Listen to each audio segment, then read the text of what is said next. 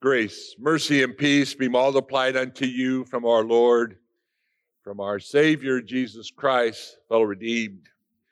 Our text for this morning is from the gospel lesson according to St. Luke, chapter 1, verses 26 to 38. In the name of our Lord and Savior, Jesus Christ, fellow redeemed. We've heard these questions before, or promises. Do you promise to tell the truth, the whole truth, and nothing but the truth, so help you God? Do you promise to love, honor, and cherish for better or for worse till death parts us? Do you promise to be my friend, pinky swear? You know, we live in a world of promises made. Some are kept, many are broken. Where there are lots of money or property involved, these promises are minutely defined in long, complicated legal documents to make sure that there's no wiggle room, no loophole by which one could escape the obligations of his or her promises. It's not sufficient simply to depend upon another person's word or a handshake like it used to be. And you know, even in the closest of relationships, promises are broken. People are let down, disappointed, and left feeling betrayed. A father tells his 10-year-old son, I know I promised to be at your soccer game, but something's come up.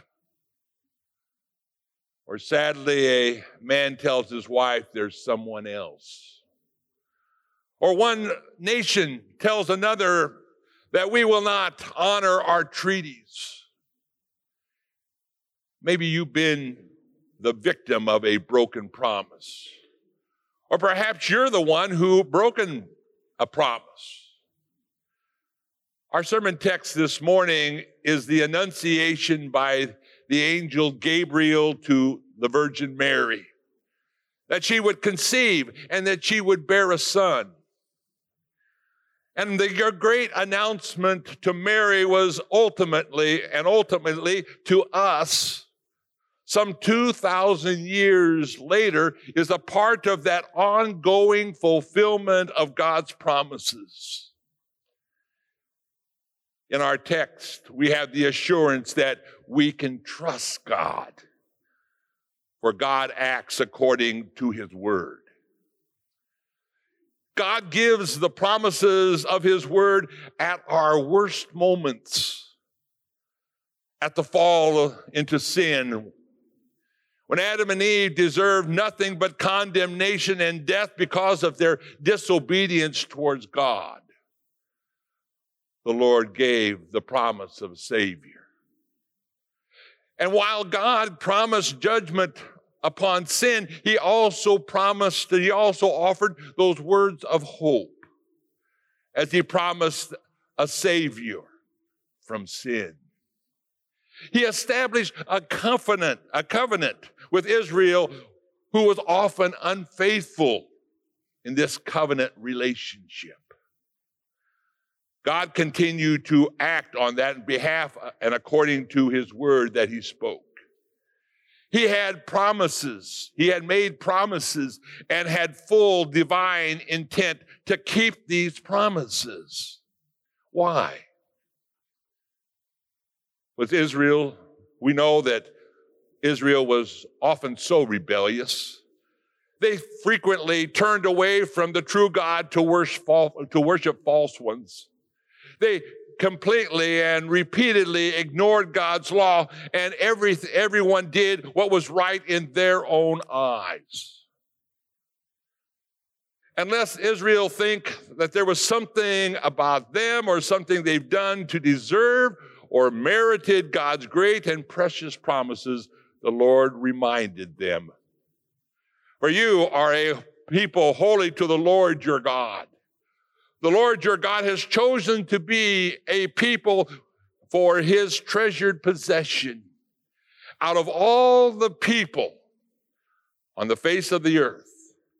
It was not because you were more in number than those other people that the Lord has set his love on you and chose you, for you were the fewest of all people. But it was because the Lord loves you, and in keeping his oath that he swore to your fathers, that the Lord has brought you out with a mighty hand and redeemed you from the house of slavery. Listen, or did you listen this morning to that Old Testament reading? And that shows the account of God's promises. And in this lesson, King David resolved to build a house, a temple in Jerusalem. But God promised David that he would make him a house. God told David, your house and your kingdom shall be made forever before me. Your kingdom shall be established forever. And from David's line would one day come that promised Messiah, that promised Savior. As one reads through the Old Testament, more promises, more words are given. And here God even gives the details in his promises, details like we read in the book of Isaiah. Behold, a virgin shall conceive and bear a son, and you will call his name Emmanuel. So what does all this have to do with our sermon text? Simply this. As you survey the Old Testament panorama of God's word and promises, it becomes evident that the Annunciation of the Virgin Mary is an account of God at work, according to his word, keeping his promise to redeem fallen mankind. The time was the 6th month, our reading said. The 6th month of what? The verses preceding our sermon text tell of the promise that he made to Elizabeth and Zacharias, a childless couple who were well past the age of childbearing. The promise was that they would have a son, one who would make ready for the Lord a people prepared. This promise was delivered by no one else than the angel Gabriel, that angel, a messenger of God. And indeed, Elizabeth did become pregnant, and it was in the 6th month of her pregnancy that this same angel, that messenger of God, came to Mary. If you look at most commentators, say that Mary was probably perhaps 14, 15 years old, a virgin. She was already engaged to Joseph, who was from the house of David. And with these words, one begins to sense that God is at work according to his word. The angel Gabriel, sent from God, announced to Mary that she would conceive and bear a son and call his name Jesus. Furthermore, he will be great, and he will be called the Son of the Most High, and the Lord will give to him the throne of his father David, and he will reign over the house of Jacob forever, and of his kingdom there will be no end. These are incredible words of promise. And as Mary considered these words, she asked, how could this be fulfilled? Because she was a virgin. She was not only engaged to Joseph, and that did not allow any marital relationship whereby a child might be conceived. But that angel Gabriel assured her that she would miraculously conceive, and that the child to be born would be called Holy, the Son of God. And the angel assured Mary that according to God's word of promise, her aged cousin Elizabeth was already 6 months along in her pregnancy.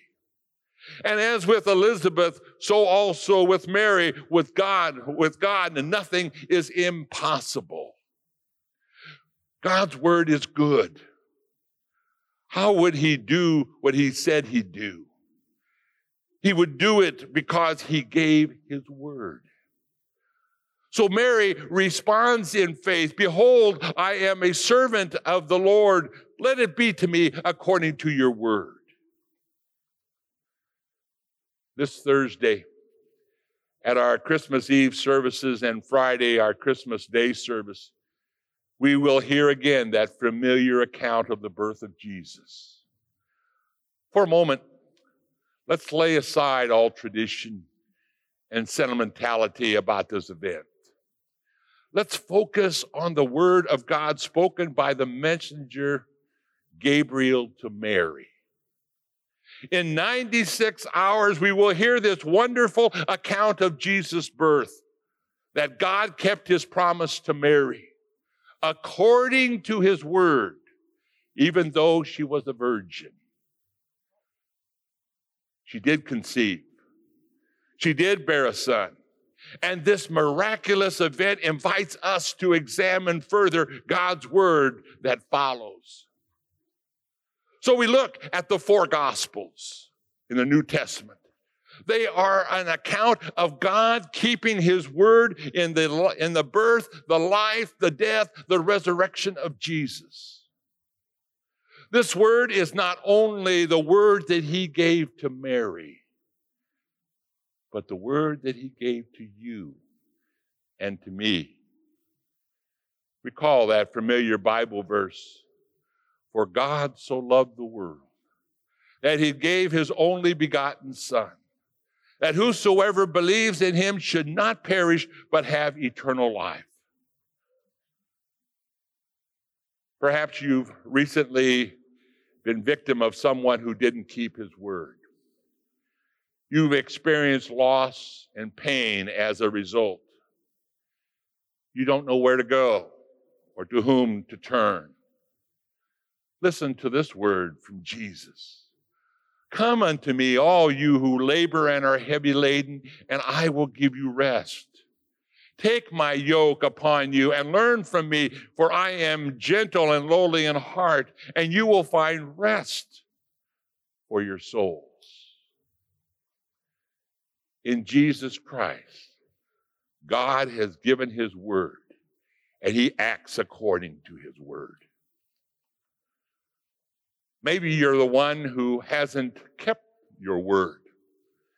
You've broken promises. You've betrayed trust. And you've hurt others, including those people that are close to you. What do you do with your guilt and your shame of what you've done to others by not keeping your word? There's nothing any of us can think, say, or do to atone for past wrongs. But God invites us to come to him for forgiveness. In his son's suffering death on the cross, he has paid that price for all sin, and he has given us this word. "There is therefore now no condemnation for those who are in Christ Jesus." In Jesus Christ, God has given us his word, and he acts according to that word. Or perhaps you're one that just simply struggles with God's word and promise. Living in a world and an age that seems dominated by skepticism and cynicism, we're easily tempted to wonder about and we question God's word, even in this 2020 year. Is there something tangible that will strengthen and sustain my faith? Is there something that will provide us with the forgiveness we need for the assurance of God's promise and mercy and grace? In response, he invites us right there. "Take, eat. This is my body, which is given for you. Take and drink. This is my blood shed for you for the forgiveness of sins." In Jesus Christ, God has given us his word, and he acts according to his word. Behold, I am a servant of the Lord. Let it be to me according to your word. God gave Mary the faith to take him at his word.